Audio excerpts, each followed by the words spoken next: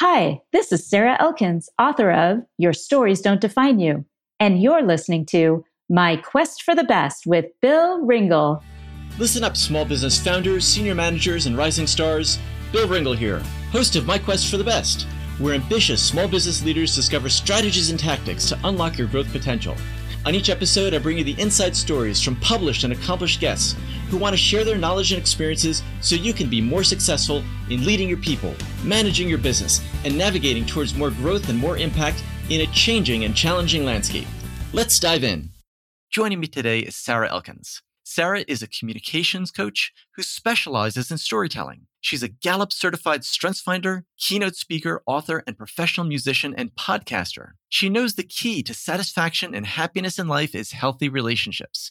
And the keys to healthy relationships are self-reflection and communication.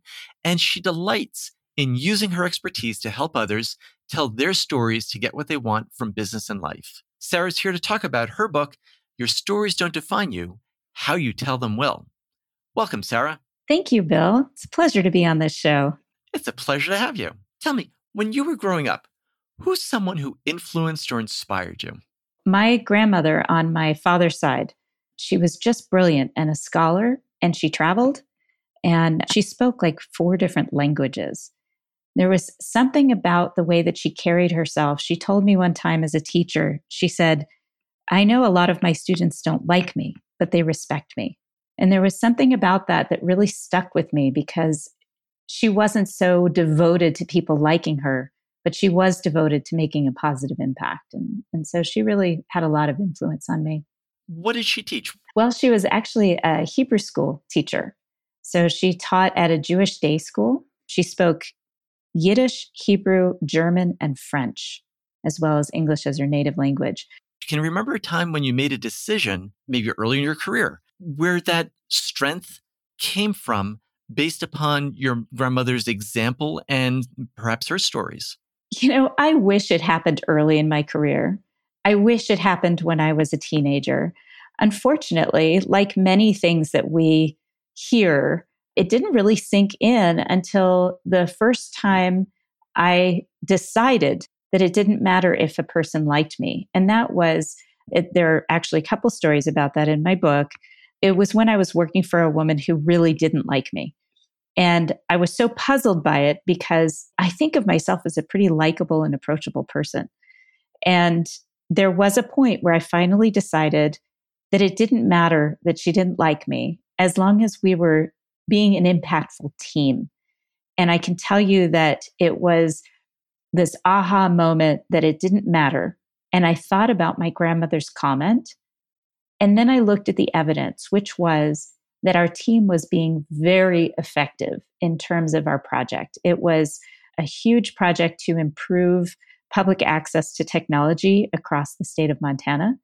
And we were working with libraries all over the state as our partners to do that. And it was a very positive and impactful project. So once I looked at the evidence that the impact was positive, I started to realize that it didn't matter if somebody didn't like me. And it brought me immediately back to that comment from my grandmother. And I've held on to it ever since. Even with coaching clients, they kind of have to like you to a certain extent in order to be effective. But there are times when I just have to be direct and I know they're not going to like hearing what I have to say. But that doesn't mean that it's not going to have a positive impact once they absorb it. That's such an important point, Sarah. Let me just see if I get that sufficiently. It's not that we're saying we want people to dislike us or we don't care whether they like us or not. It's just not the primary way of evaluating whether a relationship's going well, a work relationship's going well, or a project. They're better indicators because it's not always going to be that way, especially when there are differences of opinion and conversations and decisions that have to be made that can't satisfy everyone. Exactly. And the strategy I use for that is I keep this thought in my head a lot, whether I'm dealing with employees, a boss, or even family members. I think love is easy, but like is hard. And so I try to approach everything with love, which I know sounds weird. I'm not a super touchy-feely person.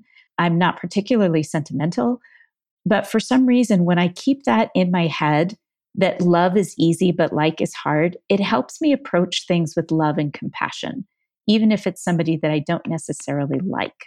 And who may or may not necessarily be behaving in ways that are likable. And they may be putting that out as a way to dominate a relationship or conversation or interaction. Oh boy, you said it. It's generally a control issue. When somebody doesn't like you, it usually has something to do with control. So, yes, well said. So, in the book, one of the things that you talk about are rock star moments that each of us, even if we don't think of ourselves as rock stars in our lives, we have had moments that are really, really outstanding. What's the benefit of looking back and identifying some of those rock star moments? Well, first of all, everyone needs to remember that they're good at something. I've seen a lot of issues with people not feeling relevant, especially now. When they lose their job, they suddenly think that they've lost their relevance. So being able to look back and pinpoint specific things that you felt really satisfied in what you did, so that you can, again, find evidence that you are relevant and that what you've done has had impact. So I call them rock star moments because I sing in a couple of bands, and that's what I associate with that satisfaction, is that feeling of stepping off a stage and thinking that you totally nailed it. Sarah, have you found that once you've identified that moment and the feeling that comes with it in one area of your life, it's easier to find in other areas of your life? Well, even after a keynote or even a workshop, walking away and just, that fist pump, like, yeah, totally nailed it. And everyone has had that feeling, but they don't necessarily embrace it. And I think it's really important that we embrace that, because what it does is it helps us identify what we really find satisfying in our lives. And there are lots of things that we're good at, but that doesn't necessarily mean we find satisfaction in it. Like, I'm really good at doing laundry, but do I find great satisfaction in it? Not so much.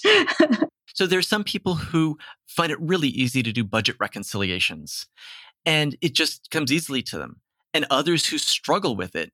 And the ones who do it easily, maybe that's what they want to focus on, but maybe it's just something that they're doing as a means to get into a more satisfying and impactful aspect of their job responsibilities.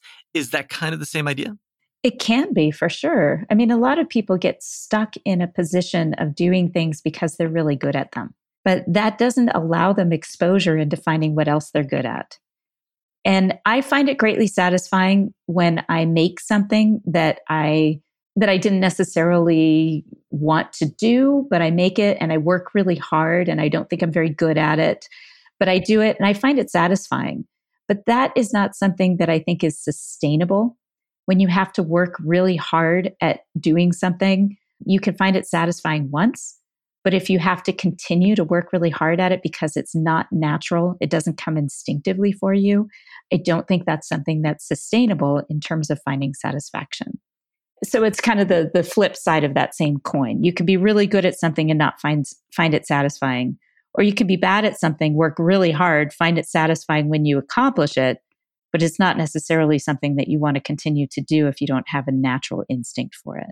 Another thing that I got from reading your book is that there are different levels of stories. There are superficial stories about what happened in your day, but really don't have much impact. There's the level of story that we were just talking about that are really significant.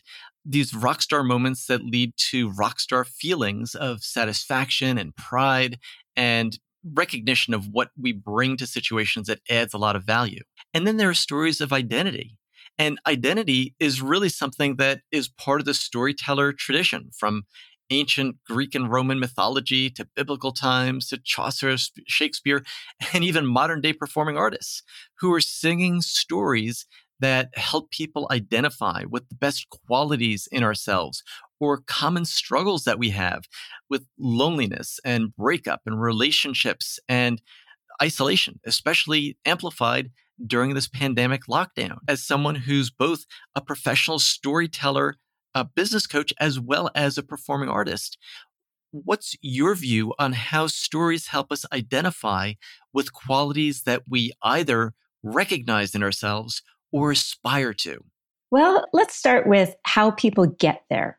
I think one of the things we have to learn as we age is we have to really identify our values. Simon Sinek calls it your why, but I like couching this in action words. So understanding how you want to be perceived by people and being able to align your behaviors with how you want to be seen. So for instance, if you want to be seen as a considerate person and you're walking your dog and you let the dog go on somebody's yard and you don't pick up after him, then you're not going to be seen as considerate. And even if nobody sees you and nobody sees you do it, you're still going to have that disconnect because it's not considerate behavior to let your dog go on somebody else's yard or in a public place where people are going to maybe step in it and track it into their homes. So I think it starts with understanding that aspect of your character. How do you want to be perceived and how can you live a life that's in alignment with that? And then you start thinking about the stories that demonstrate those values. And you can see them from very early on in your life. But there are some people that really struggle with knowing which stories demonstrate those values, especially if they're feeling really low, their confidence isn't where it should be, they're depressed.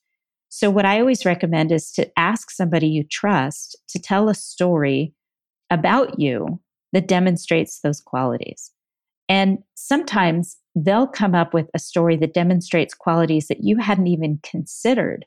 That then once you hear that story, you can embrace that quality because if somebody saw it in you enough to tell that story, it means it's there. And if you start thinking in terms of your personal narrative, what stories are you sharing? Then you start thinking about what that means to the people who are listening to them. So for instance, if you are constantly telling stories about a boss that was cruel to you or abusive, and every boss or 90% of the bosses that you've had are like that, and your friend says, oh yeah, every time you have a job, you get mistreated, you have to think about what that says about you and your narrative. Because the only common person in all of those stories is you. So again, it comes back to how are you being perceived by the people around you? What stories are you telling? And how are those impacting your career and your personal life? Does that answer your question? Yes, because it really gets to the stories that we give attention to, and our attention brings them to the forefront. And I think of how a lot of times stories are extremely useful in helping get to know someone. And where we're doing that more and more these days is interviewing, where people are moving around. And it's particularly important to be able to tell stories well in an interview process, because that's how you convey a message, a value system, traits about your personal qualities that you want to get across, rather than saying, I'm going to be the best candidate you ever meet. That doesn't hold as much weight as dimensionalizing it and giving it a story. Haven't you found that to be true in interviews where you've been asked maybe even terrible questions, but been able to give a really good answer that helped give you an advantage? Well, my least favorite question is in the book. It's tell me about yourself. I will never understand why people ask that question because it doesn't give you any context. And you don't even have to be a grammarian to recognize that tell me about yourself isn't a question. What else makes it a terrible part of an interview? I really don't like that question because it's not specific and you don't learn enough about a person who doesn't know how to share a story. The advantage of having a handful of stories in your back pocket, or I call it a story portfolio, is that when somebody asks you such a general question, you can then tell a story that demonstrates who you are without having to answer that question as in, well, I was born in Washington, D.C. And then when I was 6, I moved to Denver. And then when I was 8, we moved to Los Angeles. And that doesn't tell you much about me. But if I answer the question with, well, I went to 4 different elementary schools, but in 2nd grade, I met this woman named Amy, and her grandmother was Taiwanese, and she wouldn't let me use a fork when I went to visit her So I learned how to use chopsticks when I was 6. And I had to go home and teach all my family how to more appropriately use chopsticks because, you can't hold them so close to the front. You have to hold them further to the back of the chopstick. And to this day, I'm very close with this woman, and she's the only person that I've been in contact with in terms of school and peers for that long. Sarah, how about an example of how a story portfolio came to serve someone who's been to one of your workshops? Oh, yes. I love that question. I was doing a workshop for the Montana Hospital Association, and Jeff was an executive with a medical facility and was attending that. And he mentioned during one of the breaks that he struggled to connect his values with his work with his employees.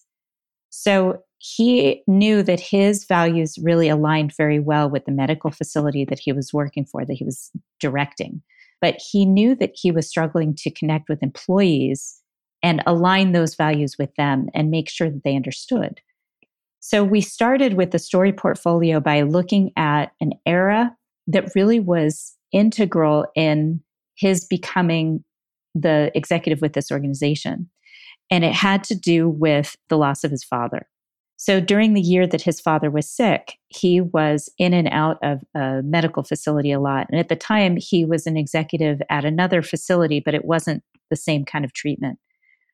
And shortly after his father died, he started studying more about that other kind of medical facility and decided that that's really where he wanted to be because he knew he could have a bigger positive impact. So it actually led to a career change for him. It did. And on top of that, once we started digging, I took a few minutes after the workshop with him to start digging into a specific incident where he was dealing with the facility's operations manager, who was very good and understood everything about the operations of that facility. And he developed this close connection with him. And he told me a story about how this person had a conversation with him about his father that was done so well. And he also told me a story of how he witnessed this person interacting with his employees, the operations director. And I said, that's a really pivotal story. So you need to write that down, add it to your story portfolio. Because at some point, you're going to be able to share that with your employees, at least one at a time, to let them know why you are where you are and why it matters to you. And one of the most rewarding things that happened after that workshop, he followed up with me about 2 months later. He said that he shared that story at a small staff meeting and got teary, like his eyes welled up. And he said, I was so embarrassed. I wasn't sure how they were going to take it. But within minutes of that meeting ending, he had at least 4 people come up and thank him for demonstrating that level of vulnerability and for sharing the story of why he was where he was. And he felt so much more connected to his staff. The email it almost made me cry. So, and like I said, I'm not a particularly sentimental person, but hearing that from him was just a powerful message. I can imagine the relief of him not feeling like he had to put up a front or keep distant from people and being able to share this is something that drove him, that close connection he had with his father, and what his life and the loss of that relationship or the loss of his father, how that impacted him and caused him to reflect on things. And that's one of the ways to really let people get to know you, is sharing things that are deeply meaningful, not necessarily, in a coffee break, but I'm sure there was an appropriate situation where he was able to share with his team something that drove him. That's a really key way to use stories to develop stronger relationships with people. Now, you had mentioned the story of how you dealt with somebody who was not being friendly with you, and you used a technique I'd love for you to share with all of us listening. And you call it in the book, the 10-year video frame. Can you give us some context and then a recap of how that helped you deal with this person who not only wasn't being nice because it was maybe just her personality, but she was actively being obstructive to your work and didn't want to see you succeed? Oh my gosh, that story gets me anxious just thinking about it. Yes, that was a game changer. This strategy that my friend started with me and that I fleshed out, of course, it really was a game changer for me. I was in a work situation where my boss was, you're right, she was actively obstructing my work. It was a really difficult relationship. And as I mentioned in the book, we were a very successful team despite that, because the three of us on the team were devoted to the success of it because we knew what a positive impact it would have on communities across the state. But yes, she was actively abusive to me. Some of the things she said to me would just curl your toes if you heard it. But there was a time when she had scheduled an evaluation, and it was a 6-month evaluation, which normally they were annual. But she decided she needed to follow up with me because things weren't improving the way that she thought that they should. At the last minute, she invited her boss to sit in on this evaluation. And when I asked her why she had invited this person, she said, I can invite whoever I want. That, of course, set me off, wondering what the heck was going to happen in this meeting. So a few minutes before the meeting, I went outside just to take a breath and breathe and try to calm myself down because my anxiety level was through the roof. I could feel myself flushing and my heart rate going up. I was so nervous about this meeting. And I called my friend who is a Pilates guru. She's just this amazing woman, Marcia Polis. And she said, Sarah, think about this. Imagine there's a video camera in the room with you, and it's recording all the interactions between you and these women. And imagine that you have to watch that interaction in a year, 5 years, or 10 years. And think about how you want to see yourself then. Think about how you want to remember this moment and how you acted in that room. And I thought about it for a second and I thought, okay, I'll do that. That sounds very reasonable. And as I walked into the meeting, I wanted to give myself some cues. So I decided to focus on 3 words that would represent my behavior in 10 years when I watched this video. And those words were grace, compassion, and dignity. And my thought process very quickly was grace, because I didn't want to appear upset or defensive. Compassion, because I knew that my boss had her own issues and that there was a reason she was behaving this way, because no one just becomes or behaves in that negative way just randomly. That wasn't her instinct. She was behaving that way for a reason. And I couldn't possibly know the history. And then dignity, because I was not going to be stepped on. I wanted to hold myself high when I walked out of that room. So I sat in the room, and every time she would make some sort of attack, which the whole list, she had a laundry list of all these things that I had done wrong, and I'm air quoting done wrong, because they were very, very personal. And none of them had anything to do with the actual work that I was doing. So she would say something about miscommunication we had, and maybe she would say something that came across as I was disrespectful, or she described me one time as being resistant to authority, which immediately popped an image of Martin Luther King in my head. But I remember every time I would imagine that video camera while she was speaking, and I could feel myself getting defensive, and I would lean back and keeping open body language, because I knew that I didn't want to appear defensive and cross my arms in front of my body. So I leaned back and I would get this little Mona Lisa smile on my face. And I could see that it was kind of upsetting her that she couldn't get under my skin.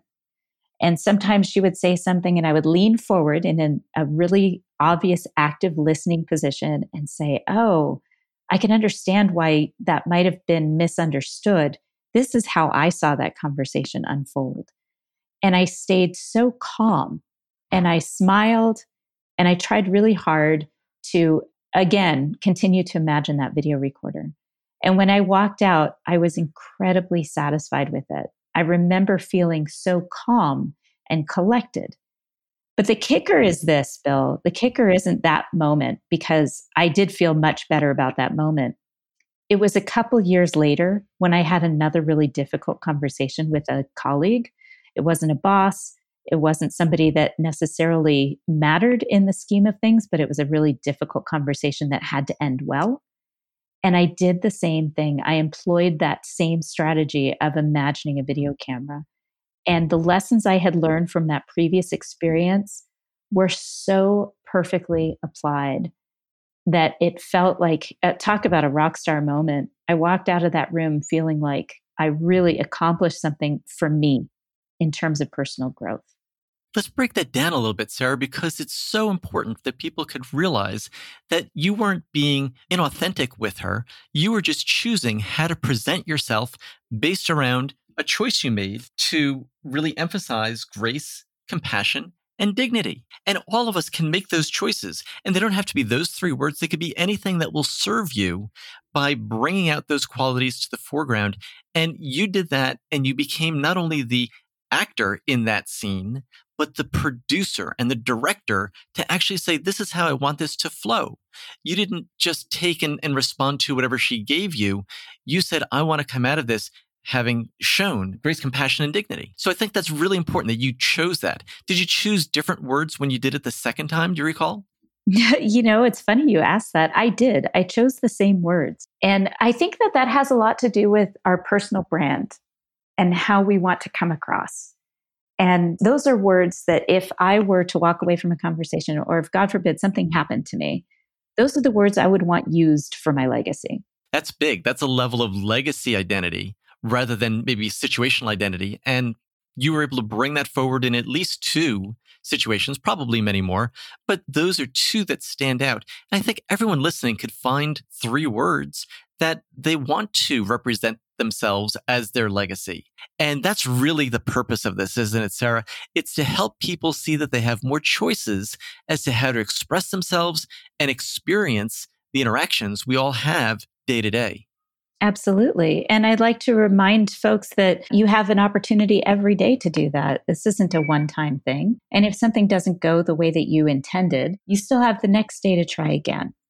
And I think it's really important to remember that because we all fail sometimes. I don't always handle things with grace, but that doesn't mean that I can't try again the next time because there's no ending of that until you're not breathing anymore.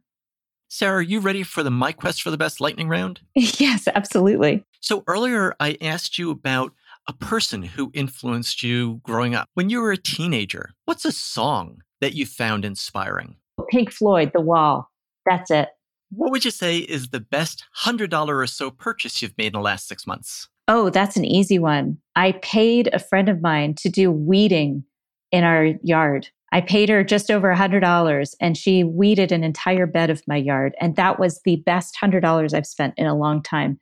Not only did that help her because things were really tight that week, but I now walk up to my house and I see this garden, this one bed that is so beautiful. And it just makes me feel so much better to see it done. What would you say is the most effective way to get the word out about your mission, about storytelling each week during the pandemic? The best way is really for listening to my podcast, which is Your Stories Don't Define You, How You Tell Them Will, because I interview people and I do the kind of coaching that I do with one-to-one individuals and with teams, but through the podcast. And what would you say is the most important habit, routine, or belief that you've stopped in the last year that's brought you the most pleasure or personal satisfaction? Oh, one of the biggest beliefs that I stopped was associating success with income. I found that when I was able to disconnect that, there is a success level in income level, but it's separate from the success I feel when I'm working with clients. And the reason that's important is that when I was so focused on income, I wasn't as focused on the success that I bring to my coaching clients with workshops and individuals. So when I started focusing on how to make each session really successful in terms of what the client needed and what they needed to get out of whatever session or working with them on. The takeaway I get from that, Sarah, is that defining success in your own terms is the real pivotal moment. Yes, absolutely. I had to have somebody walk me through that. The impact you make in one-on-one sessions or with groups or in your workshops, that's really where the rubber meets the road and you gain the most satisfaction, I imagine. Exactly. And once I find where I get the most satisfaction, the income just kind of flows after that. Another story that I loved in your book was the time when you were working on a very involved project to coordinate courses from across the state and show what equivalences were in order to allow people to transfer credits and maybe take different majors and that sort of thing. And you shared a spreadsheet by sending it out to people, asked people to update it and annotate it to make sure that it was accurately portraying what each course represented at each particular school and university. And somewhere along the line, somebody sorted it incorrectly, and then others had to still add in their comments, and it created a mess. Anyone who knows sorting spreadsheets, and if somebody sorts it without capturing all the rows and they sort a column, it's going to mess things up badly. Now, that created a problem not just for the person who did it, but you also wanted to avoid having upset the people who put in all the time putting in their comments and going through this because it was rather painstaking and detailed. I want you to just tell what happened from that point forward when you recognized what happened, and then how did you remedy the situation? Oh my gosh, it was so stressful. It was really a fantastic project that I worked on with a guy named Bill McGregor, who was just a super diplomat, and we were a great team. And thank goodness he was a wonderful boss for me, because this situation would have been really ugly with the boss that I had after I had Bill as my boss. So basically, I learned one thing more than anything else, obviously, which was when you're working with a table that size, if you convert it to a table in Excel, it makes it so you can't missort it because it includes all the columns as a designated table. Just for those of you listening that are dealing with really big Excel spreadsheets, make sure that you go to insert and make it a table, because then you can't mess it up, just so everybody knows that. So when I figured out that the table had been messed up, the first thing I did was I reached out to my boss and the other colleague in our office that was working part-time on that particular project. And I explained what had happened. And I said, so my plan is to go back and find the most recent version that I know has all of the columns associated with the correct rows. So I have a plan. I'm going to go back through because we had a plan for version control. We did a save as and added our initials, that I could go back to a version that was accurate. And then I was going to take the other versions and see if I could piecemeal them together to make sure that I acknowledged all the comments and shifts that people had made on the spreadsheet since then. And of course, they were reasonably upset. None of us could figure out who had done the sorting wrong, and it didn't matter at that point. And I thought that was an important part of the conversation. I acknowledged that it could have been me, but I said, I don't know who did it, and it doesn't matter to me. What matters is that we fix the problem. And I can tell you that alone, you could see the stress level drop in the room, because I said that so specifically. It doesn't matter, and placing blame isn't going to fix it. So at this point, we just need to figure out how to fix the problem. What's the solution? So they agreed with my course of action, and I painstakingly went back through to find the most recent correct version. And I went through the other versions to try to see if I could figure out where certain courses had been switched and certain notes had been written that were associated now with the wrong course. And I was able to get it back to a reasonable version that there wasn't as much to do. And like you said, my big concern was we were working with faculty from across the state on this project. And we had spent hours in a room. I had facilitated this conversation and it was full of conflict and friction, because faculty really have a lot of ownership over their courses. And to tell them that they're going to change the name and the number of their course that they've been teaching for 15 years is not well taken. So it was really the most important thing to me was salvaging and making sure that I was careful with those relationships that I had developed with the faculty, that they trusted me. And we did figure it out. We got it so that it was right. And I did have a conversation individually with each of the faculty involved. And there were 14 of them on that particular subject area, which was math. And I talked to each one of them individually. I called them. I told them what had happened. I told them what my solution was. And I think that was part of why they trusted me, was because I didn't try to sugarcoat it. I didn't pretend it wasn't a big deal. I just let them know exactly what was going on and asked them to pay special attention to their courses to make sure that I had accurately adjusted them in the spreadsheet. And it's through taking that reconstruction and not trying to place blame that you really do build trust. You took responsibility for making sure that the project was going to be successful. You wanted everyone contributing to it to still be engaged and not lose momentum or goodwill in the project. And it ultimately succeeded because of the way that this was handled. And I think everyone listening can relate to a story where there was a huge loss, maybe data or of a relationship or of materials, because someone didn't think things through or follow up or say the thing that everyone thinks just goes without saying. We all get so close to our work that it bears mentioning things that are so important. When you work with business leaders and helping them tell their stories to be more successful in their life and in their business, what's something that you would love to be able to share with people who are listening to this podcast now, because it's one of the key misunderstandings of using stories effectively? I'm so glad you asked that question, Bill.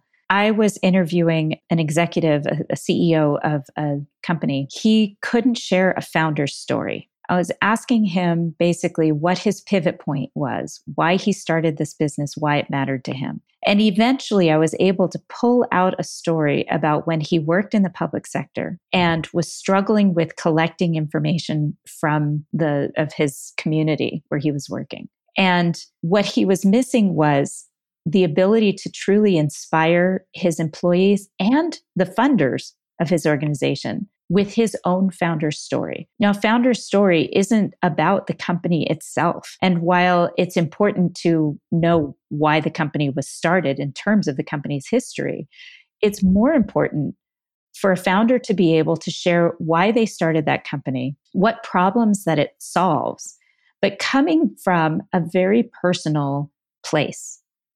And what this person finally understood, John, what he finally understood was that when he could share a story similar to the guy that I talked about, Jeff, with the medical facility, when he could share a story that was personal, that explained his values, it helped the employees become better brand ambassadors for the company because they could tell their own story about how their values align with the company and how the company's values align with the founder's values. So being able to share that personal story like Jeff did about the medical facility and how he came to switch the type of facility he wanted to run was important for his employees to be able to understand why they should also care about the organization. They suddenly saw it from a different perspective, and they became better brand ambassadors. What that did is it helped them pay more attention to the stories they told about their work and about where they worked and who they worked with. Stories help bind us. And two of the takeaways that I'm getting from this story that you just shared, Sarah, is that people don't know what values there are until the founder starts to share what it is that led him to found the company. The other thing is that the importance of details. It can't just be, I founded the company because I thought it was an important niche to fill. I'm sure that every founder has a story about how they started, things didn't go well, how they had to regroup, how they had to really stay dedicated to their mission of bringing this solution into the world in order to succeed. And that's what allows people to really tell the story well, whether they are staff or salespeople or even investors or customers who also want to align with the values and principles and what a company epitomizes.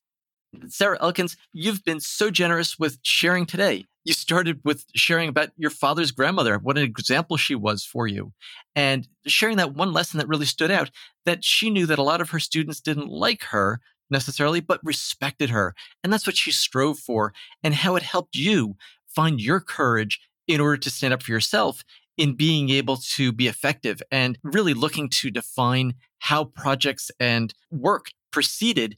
And so long as that was on track, other things were secondary. You helped us understand that through rockstar moments, we really need to remember those throughout our lives, throughout our days, because we all have them and they help us identify who we are and what we stand for. It's important to identify those values and then use our life stories to demonstrate support for those values. We talked about the worst interview question in the world, which is just pure laziness to say to somebody interviewing for a job, tell me about yourself. And if you're in the position where you're asked that question, the way to respond with stories from your story portfolio. Jeff was able to develop stories that helped him bond with the people in his medical facility and on his team by talking about the loss of his father and how he wanted to take his career in a different direction. And it really was a more satisfying example because of what he did. We talked about the example with John, who's a CEO who really got to tell his founder's story. Once he was able to share that, it really led to unleashing a lot of growth potential within his company. And then the framework that you shared